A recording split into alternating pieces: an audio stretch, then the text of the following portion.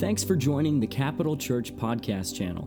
For more resources and to learn more about Capital Church, please visit our website at capitalchurch.co or send us an email at info@capitalchurch.co. I have an assignment to speak to you today, and this is going to be different, so get ready. I'm splitting this into two parts.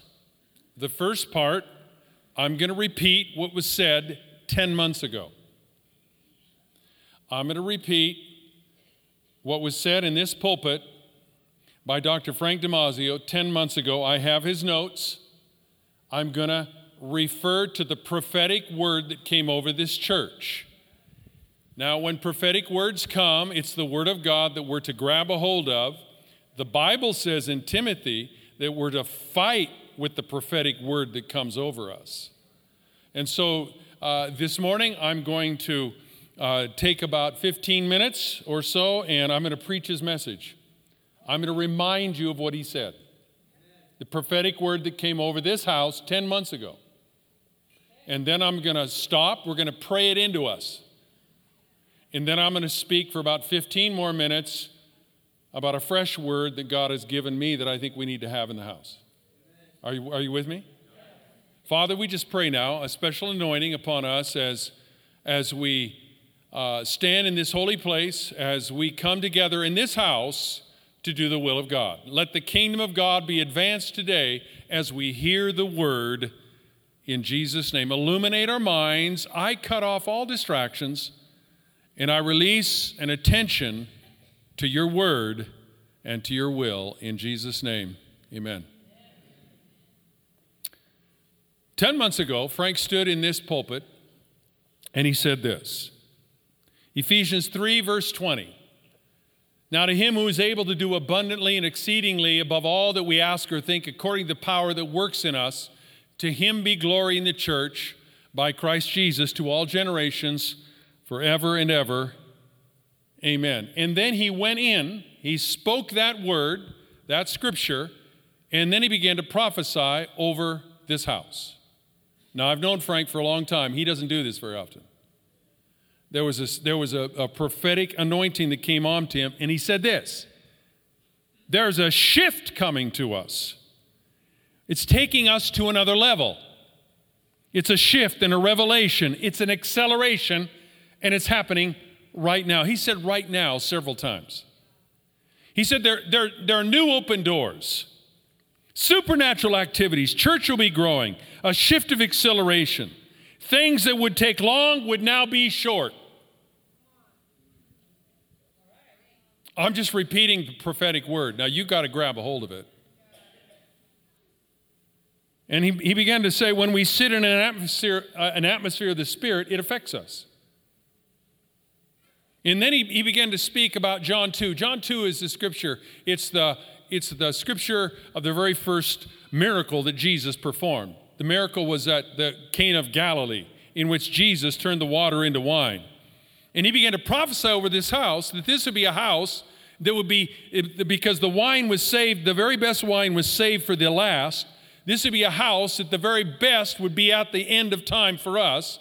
The best would be in this house. The good wine saved to the end. He said it would turn a 20-year process into an instant process. Now we know that scripture. And he began to speak to us about being a vision people. Vision turns nothingness and emptiness into fulfillment, or into fullness. Turning formlessness into fullness. And the word of the Lord will cause the vision to come to pass. The word of the Lord. The word of the Lord is powerful. When it's spoken, it is there for us to grab a hold of. It is sharper than a two-edged sword, and we grab a hold of this. He began to say, you were going to move with acceleration. Put the failures in the grave and move on. And then he began to speak of the power of we or us, the unity of the house. For he said, the power of we is the secret to seeing and doing great things for God that will be mind-boggling beyond anything you can imagine. And then he spoke Isaiah 60, verse 22. a little one shall become 1,000, and a small one a strong nation. I, the Lord, will hasten it in its time. Now, you might say, well, this is just a small church in Idaho. Oh, they're the least of all of the states of the United States. Well, they said that of people in the Bible, and they would stand up and do mighty things for God. I've had this spoken over us in Washington, D.C. They said, what in the world are you doing here? You're from Idaho? What good comes out of Idaho? And I said, well, we're the bellwether state. And I would begin to preach to them good things. Now, this is a scripture where there is this aptitude of a power of we. God is going to do something. He's going to do it in a short amount of time. And it's going to be past our imagination. And the time is right. And Frank began to proclaim it over the congregation. He said the church is going to have a facelift. What does that mean? There's changes. There's changes. The way it used to be is probably not the way it's going to be. And we're going to have the power of us, the unity put together. The vision is greater than anything we've ever seen. And when the time is right, and he said, now is the time. Now, this is 10 months ago, people. Come on, we've got to push forward. We've got to grab a hold. We've got to fight the fight with the prophetic word that came over us. And he began to speak out of Ephesians 3:20, where each one of us have our own divine destiny, our own unique personality, our own spiritual distinctives, and our own God-given vision. But God puts them all together to become a people in a house that become a we and us, a unity that will do great things. Don't limit what God is doing. Making vision happen is taking the promises, the prophecies, and the passion and making them reality, tangible, and fulfilled. Come on, Lord. Vision people are special people. Now's the time. He said this over and over.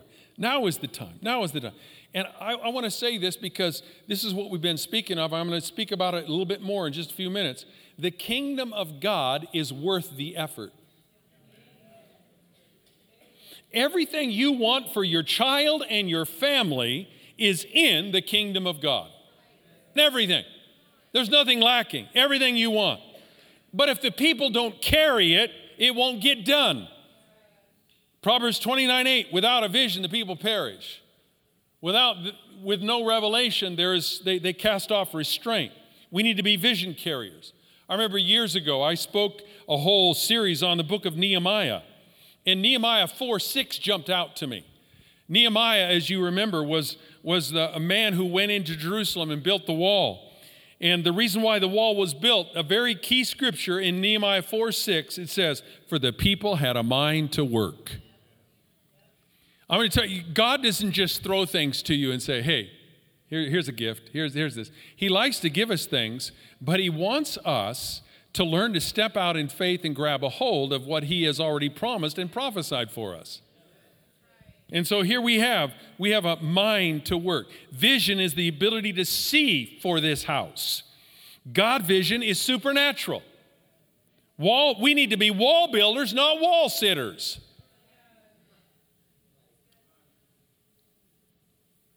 Now, can I just say something?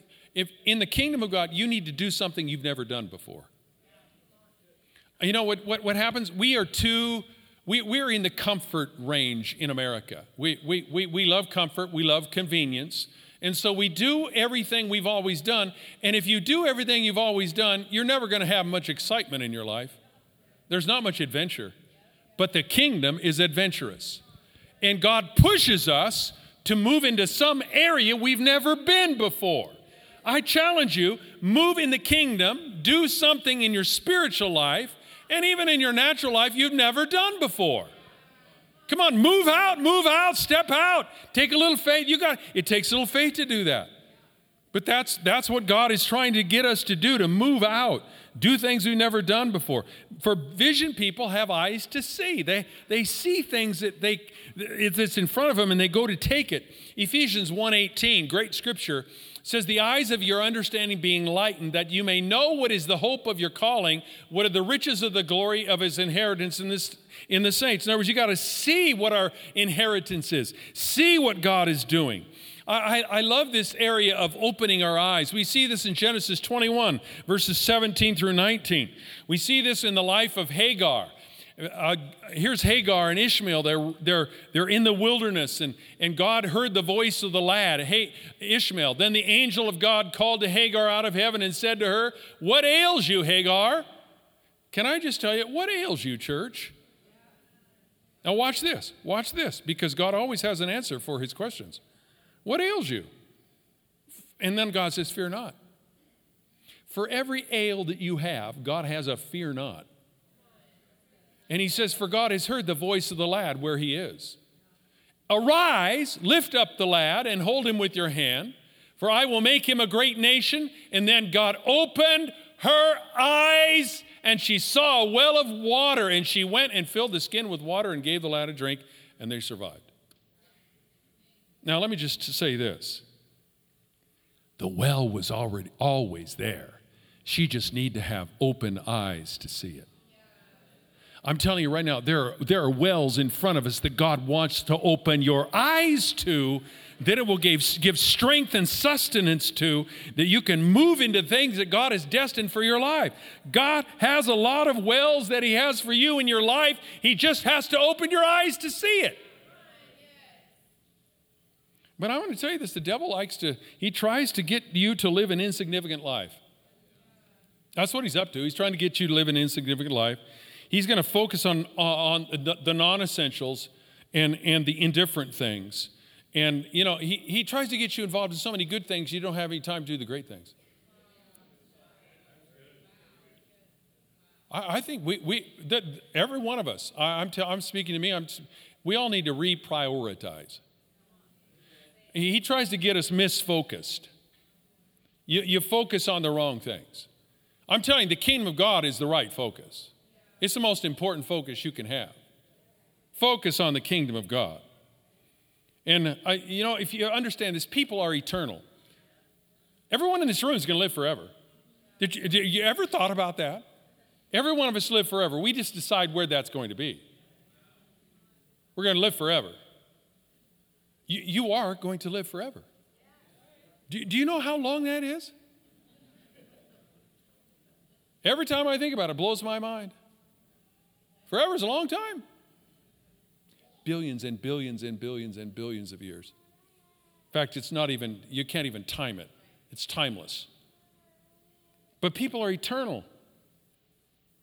And God is attempting to get you into a place that you understand the kingdom of God, because you're going to be involved in the kingdom of God for the rest of which is forever. So don't make the past the prophecy of your future. People without a vision go back to the past. We need to be vision people. Go to the future. Go to where God is calling you, the kingdom of God. Call the kingdom of God into your life. Vision people have moved from spectator to participator to owner. You know, have you ever noticed the difference between owners and renters? Owner has a heart for everything. They have deep feeling for the things that they own. Renters tend to be whiners. Let's quit renting the church. Let's own the church. Now, I'm just repeating what Frank said last year, or this January. I find it very interesting. Nehemiah 1, 3 through 11. This is I don't have time to read it, but Nehemiah 1, 3 through 11.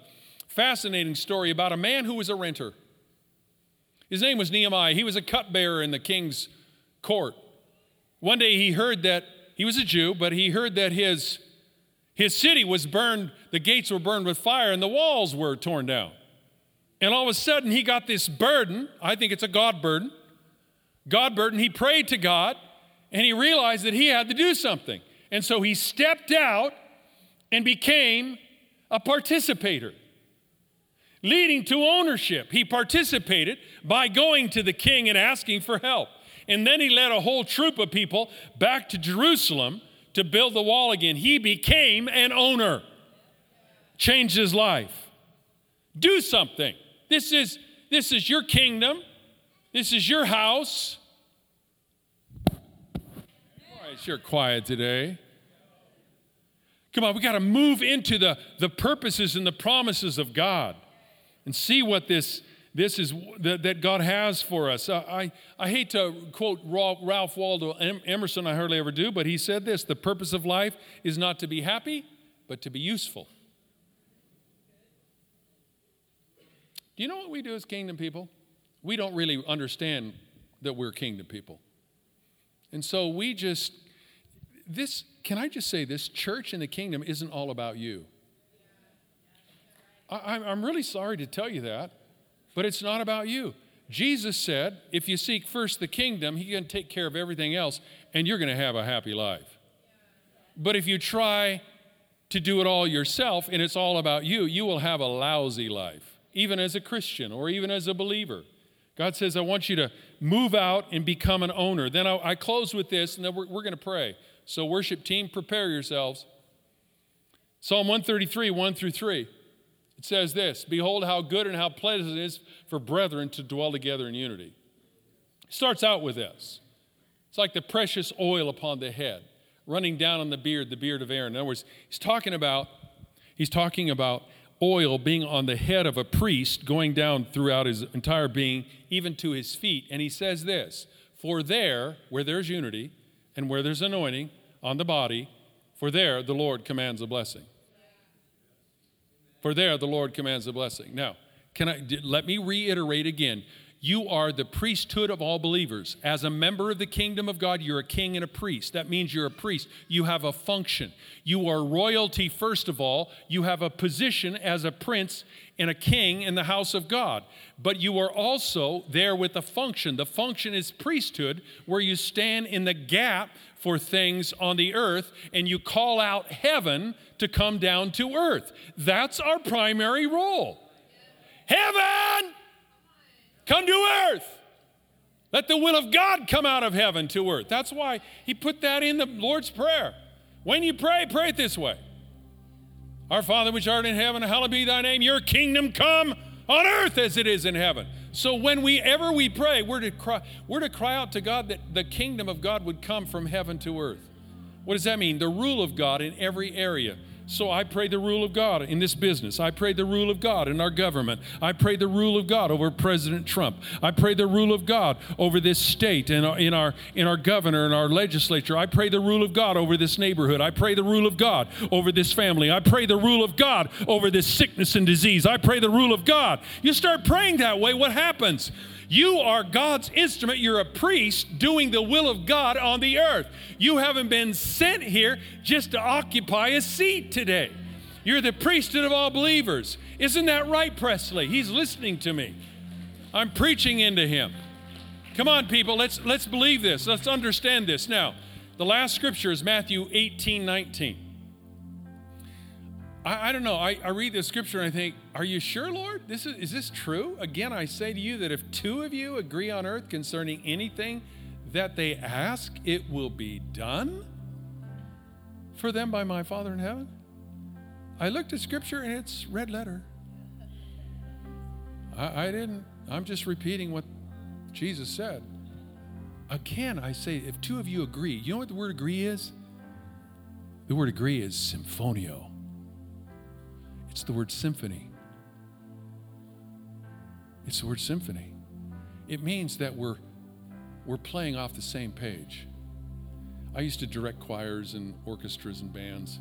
I loved it because everybody had their script. They had their play script in front of them, and they knew that at certain one of the certain times they would come in and the bassoons would come in here and the piccolos here and the trumpets and the trombones, and they played together, but they may have had a different instrument, a different gift, but they all played together for a same sound. When we agree in prayer, you know what we're doing?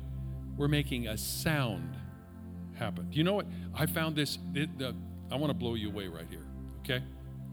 Do you know that sound, the word agreement is sound, but do you know what sound, I made a research of this scientifically. Sound actually turns into light. We are the light of the world. Do you know when the stars, Tracy was talking about the stars, when the stars were created, You know how God created them? They sang to each other.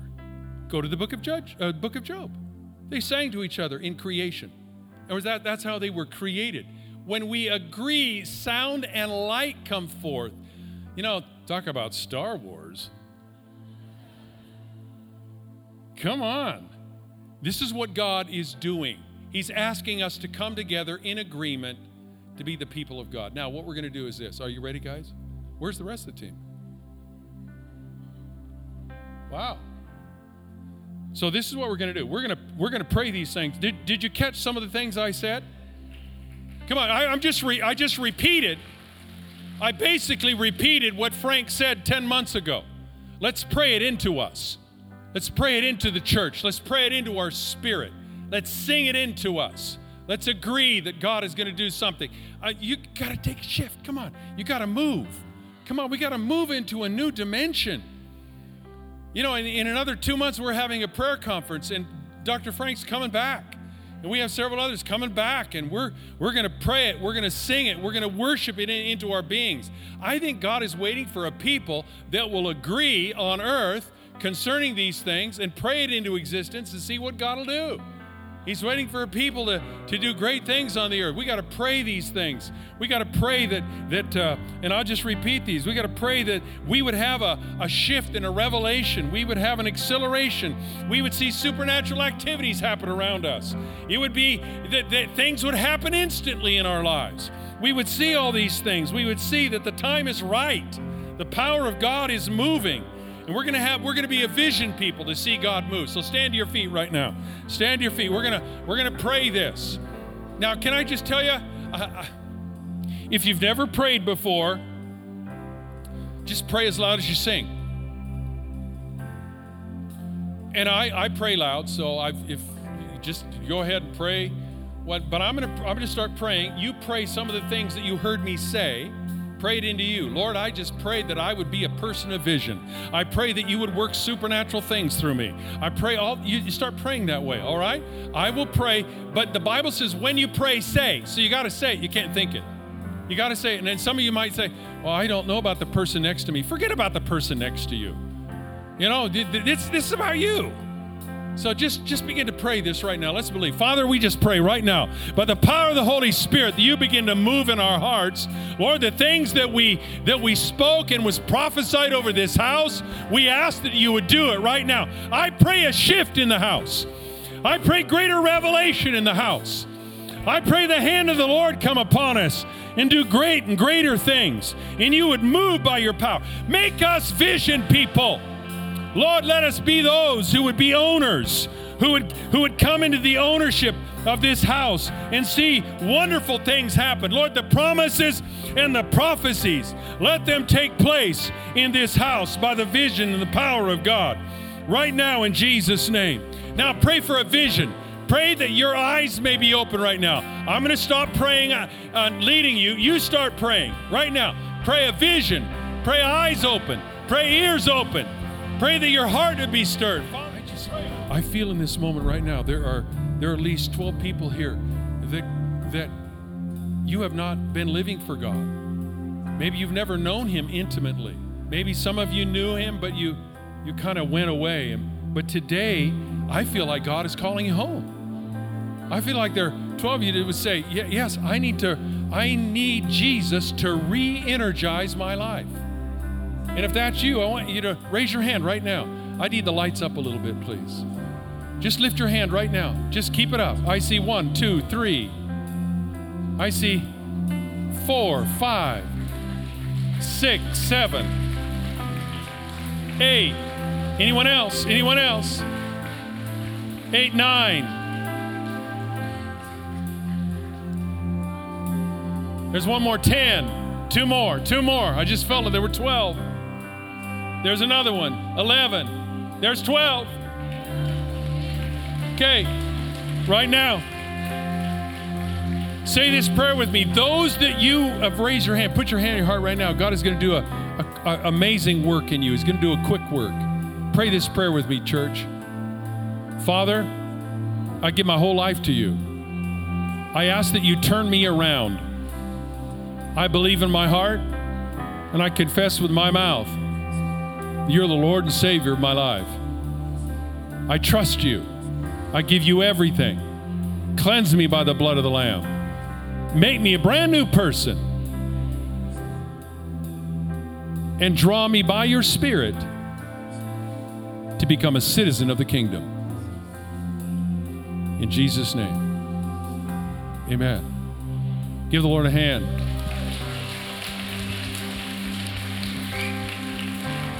Okay, you may be seated.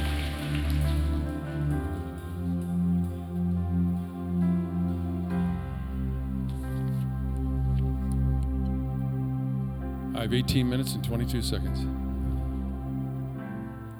Okay, I want to share something with you. I've been sharing in Wednesday nights with our prayer group some revelation I want to share with you.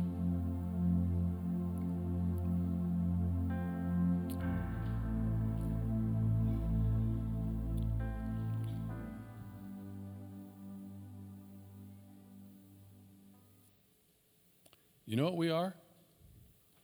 According to Scripture, we're a royal family. We're kingdom citizens. And you have to understand that God commissioned Adam and Eve in the garden. He commissioned them to be fruitful, multiply, subdue the earth, and take dominion. He commissioned them as kingdom citizens. And they were to extend the borders of the garden, which actually expressed the nature of God's kingdom. Now, I'm going to give you a revelation right now. You got to catch this. If you don't remember anything else today, catch this. Catch this. The nature of the kingdom of God is that it is always increasing. Come on. The nature of the kingdom of God is that it is always increasing. Isaiah 9:7 says, there will be no end to the increase of his government or of his peace. In other words, the kingdom of God is always meant to advance in us individually and corporately.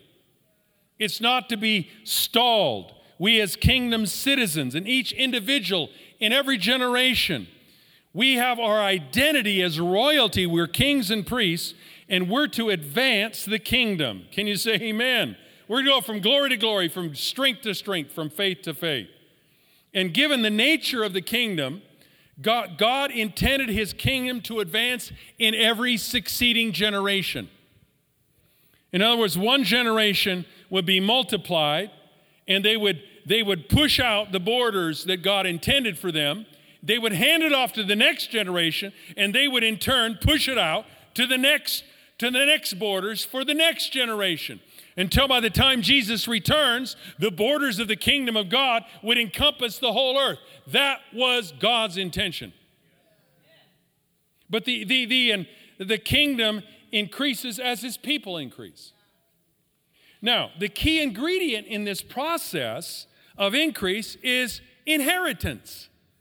Royal families, do you know how they give to the next generation? Through inheritance. They give inheritance. It's the link between generations. And is what each generation receives from the previous generation and what they pass on. It is multiplied. It is fruitful, and it multiplies. It is by inheritance that God wishes to establish this generation in its advance in his kingdom. Now, think about it. You have received what a generation paid for. Another generation paid for what you have received. Now, you got to pay for what the next generation receives. And we extend it out. Now, the problem is that inheritance isn't always taken. We have to understand that. We have to pay our own price. And the Bible is very clear that a righteous man leaves an inheritance to his children's children, to his grandkids. And so what constitutes then the inheritance of the kingdom of God? What is it that we actually give? Well, let me tell you what the Bible says. Deuteronomy 29:29 says, the secret things belong to the Lord our God, but those things which are revealed belong to us and to our children forever, that we may do all the words of this law. In other words, inheritance in the kingdom of God is revelation. It's that which is revealed. It's that which we go in and mine out and receive. It's the revelation. The importance of revelation from God's perspective is so great that the Bible says we perish without that revelation. And so we receive that revelation. It's our inheritance. And revelation doesn't come as knowledge, because the Bible says knowledge puffs up. You don't need more knowledge. You need more revelation. You need more revelation. What does revelation do? It's intended for you to move into a divine encounter with God. It's intended for you. Revelation moves you to have an encounter with the living God. And so as that divine encounter happens, then you understand things and you're led to be demonstrative in the work of the kingdom. Because once you have a revelation, once you have a divine encounter, your life is changed. You know, I've looked at these Christian leaders who disavowed the faith recently. You know, I've decided, at first I go, what? And then I figured it out. They never had a divine encounter. Never had a divine encounter. Because once you have a divine encounter, your life has changed forever. You can't go back. You got to move on, because there's revelation given. You feel it in your spirit. You understand. And revelation leads to divine encounter after divine encounter. And it moves that. It actually leads us for breakthroughs. Divine encounters lead to breakthroughs that causes a personal transformation. So it starts at revelation. That's why this pulpit has been full, this platform has been full for years with divine revelation. It's going out, you got to catch it, You are a king, and it's the right of kings to search out a matter and to grab a hold of that treasure. There are treasures being given. What are you doing with it? The Bible says, sell everything you have and buy the field for the sake of the treasure. We gotta understand this for personal transformation's sake. You see, personal transformation through divine encounters takes us to where we've never been before.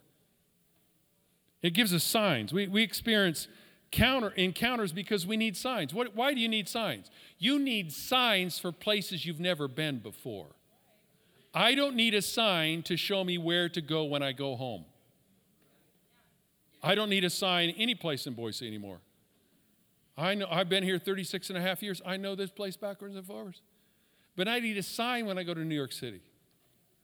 I need a sign to go someplace I've never been before. When you have a personal encounter with God through revelation, you get a sign.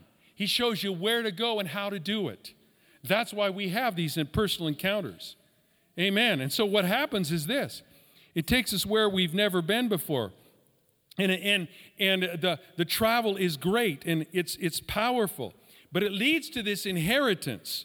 The fruit of revelation is always personal transformation. And it leads to this. So how does one receive this sort of inheritance? How do we use it? How do we work with it? And, you know, in times past, God felt it was so important that we understand this inheritance. He built in times of remembrance to Israel's calendar. Each of their feasts or their fasts revolved around remembering the acts and the laws of God. In other words, because of the nature of testimony, remembering the past was meant to ignite a passion for now in the generation that was living. To know the God that they just heard about their fathers.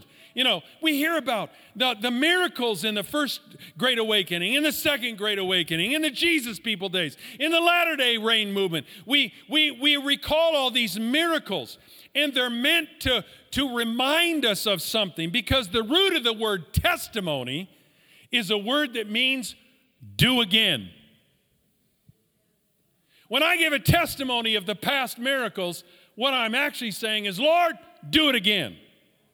Do it again. Every time we repeat the stories of God's invasions into human history, we are calling him to reveal himself to us as God today again. If you study the Old Testament, every time the Israelites failed to keep the book of the law in their mouths and remember their history, what happens? They fell away. Every time they fell away. And as a result, the revealed things that were meant to belong to the children's inheritance were lost. Excuse me, they were not lost. They were just forgotten. So each succeeding generation was unaware of their inheritance. Can I say right now?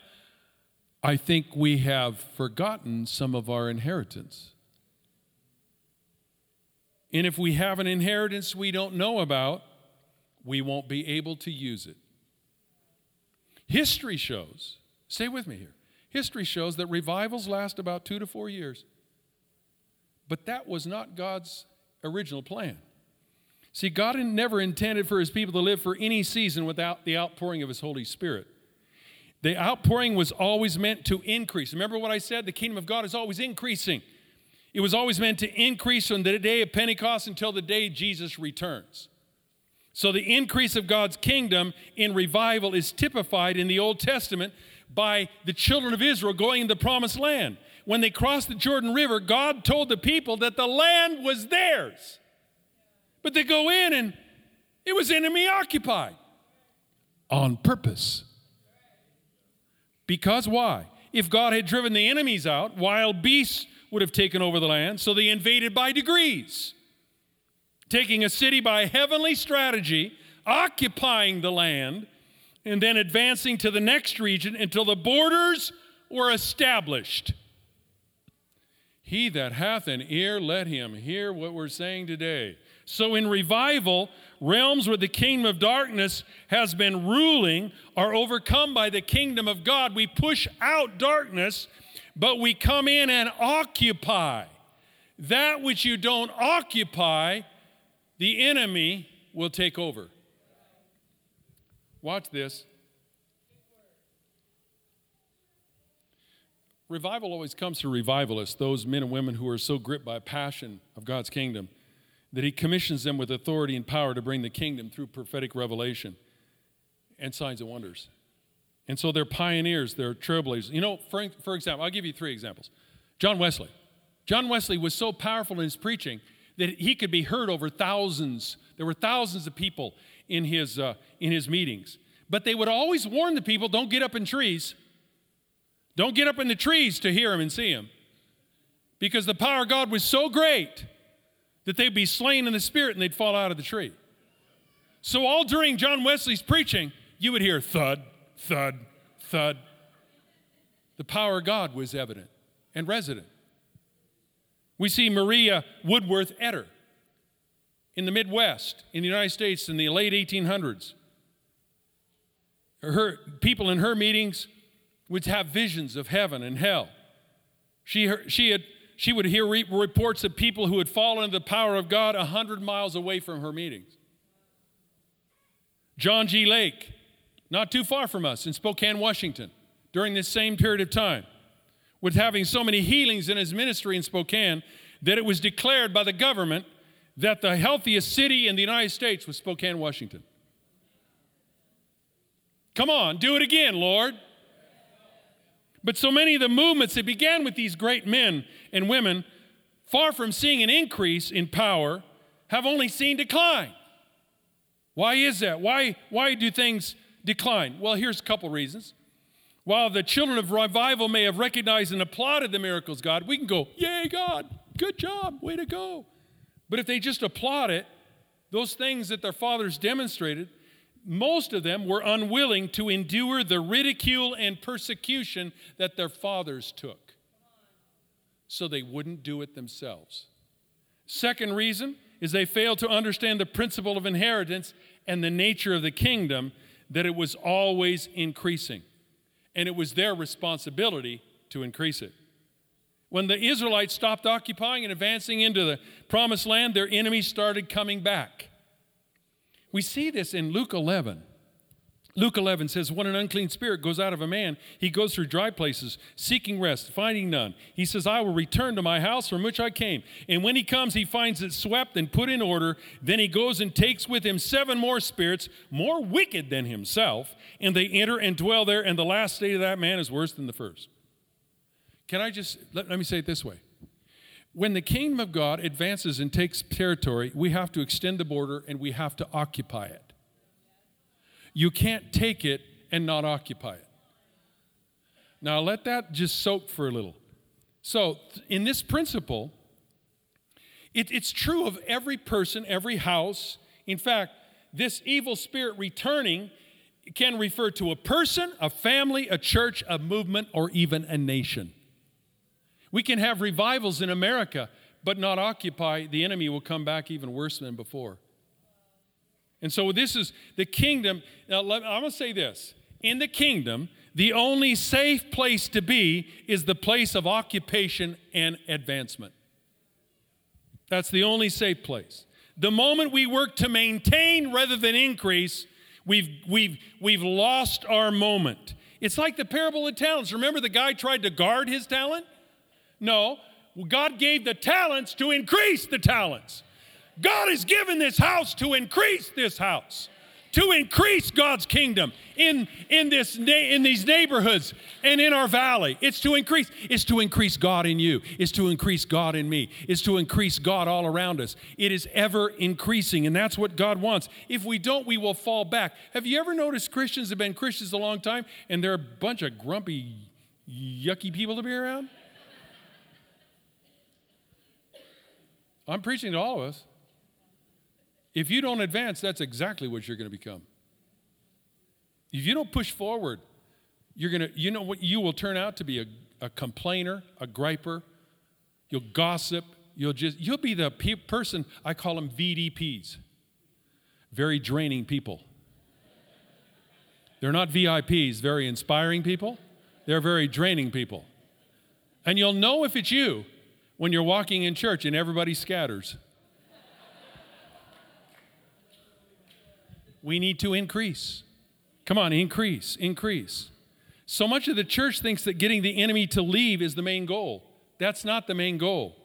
It's that there's a vacuum that's created in the spiritual realm which we must fill after we've taken up the battle with the enemy.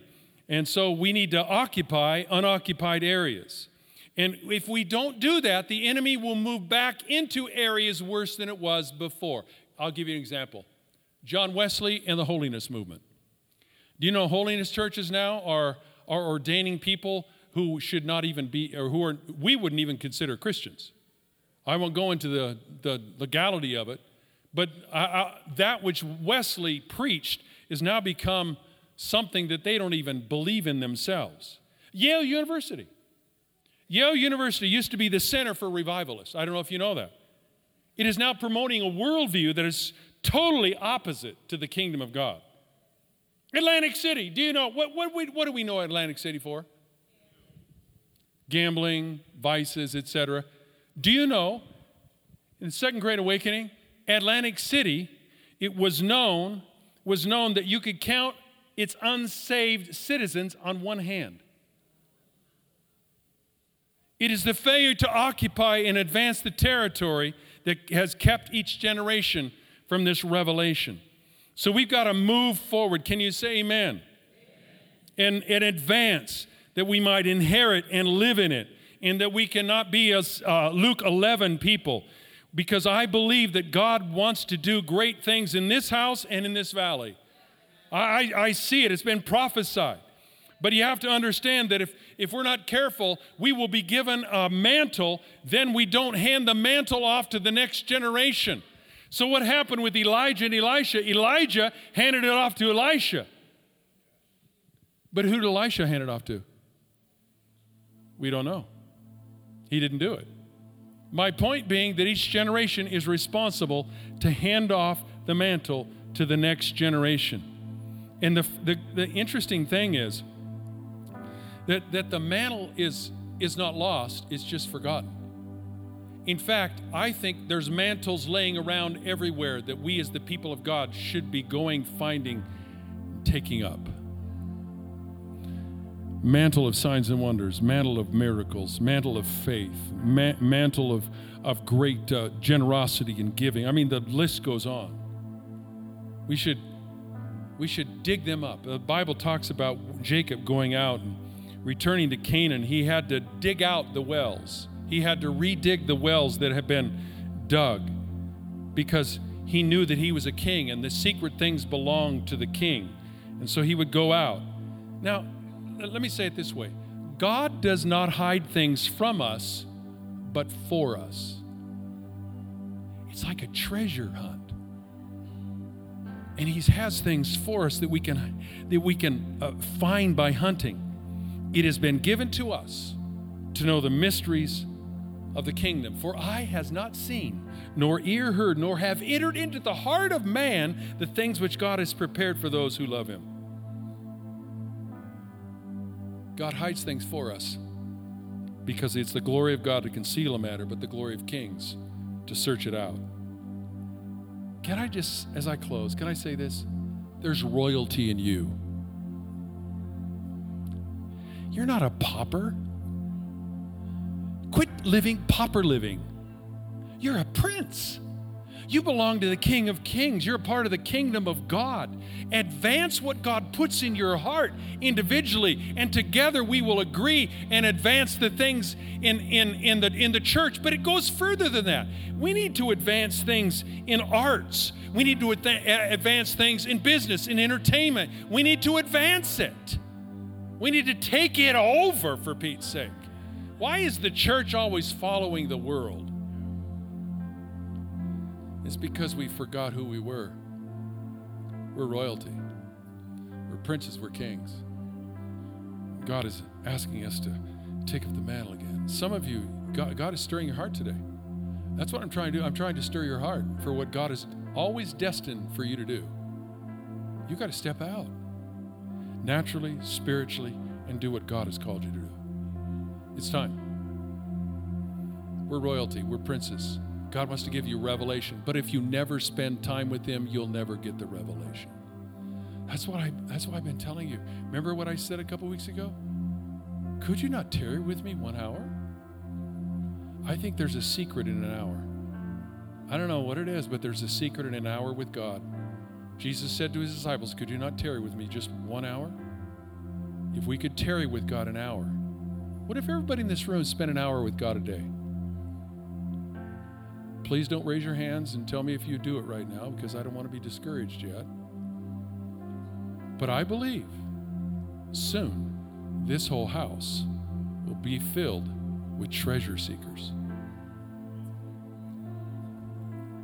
who are filled with destiny in their heart because they are the royalty of God. You're a king. You're a prince. You're a priest. Does this make sense today? We have inheritance waiting for us. Would you bow your heads?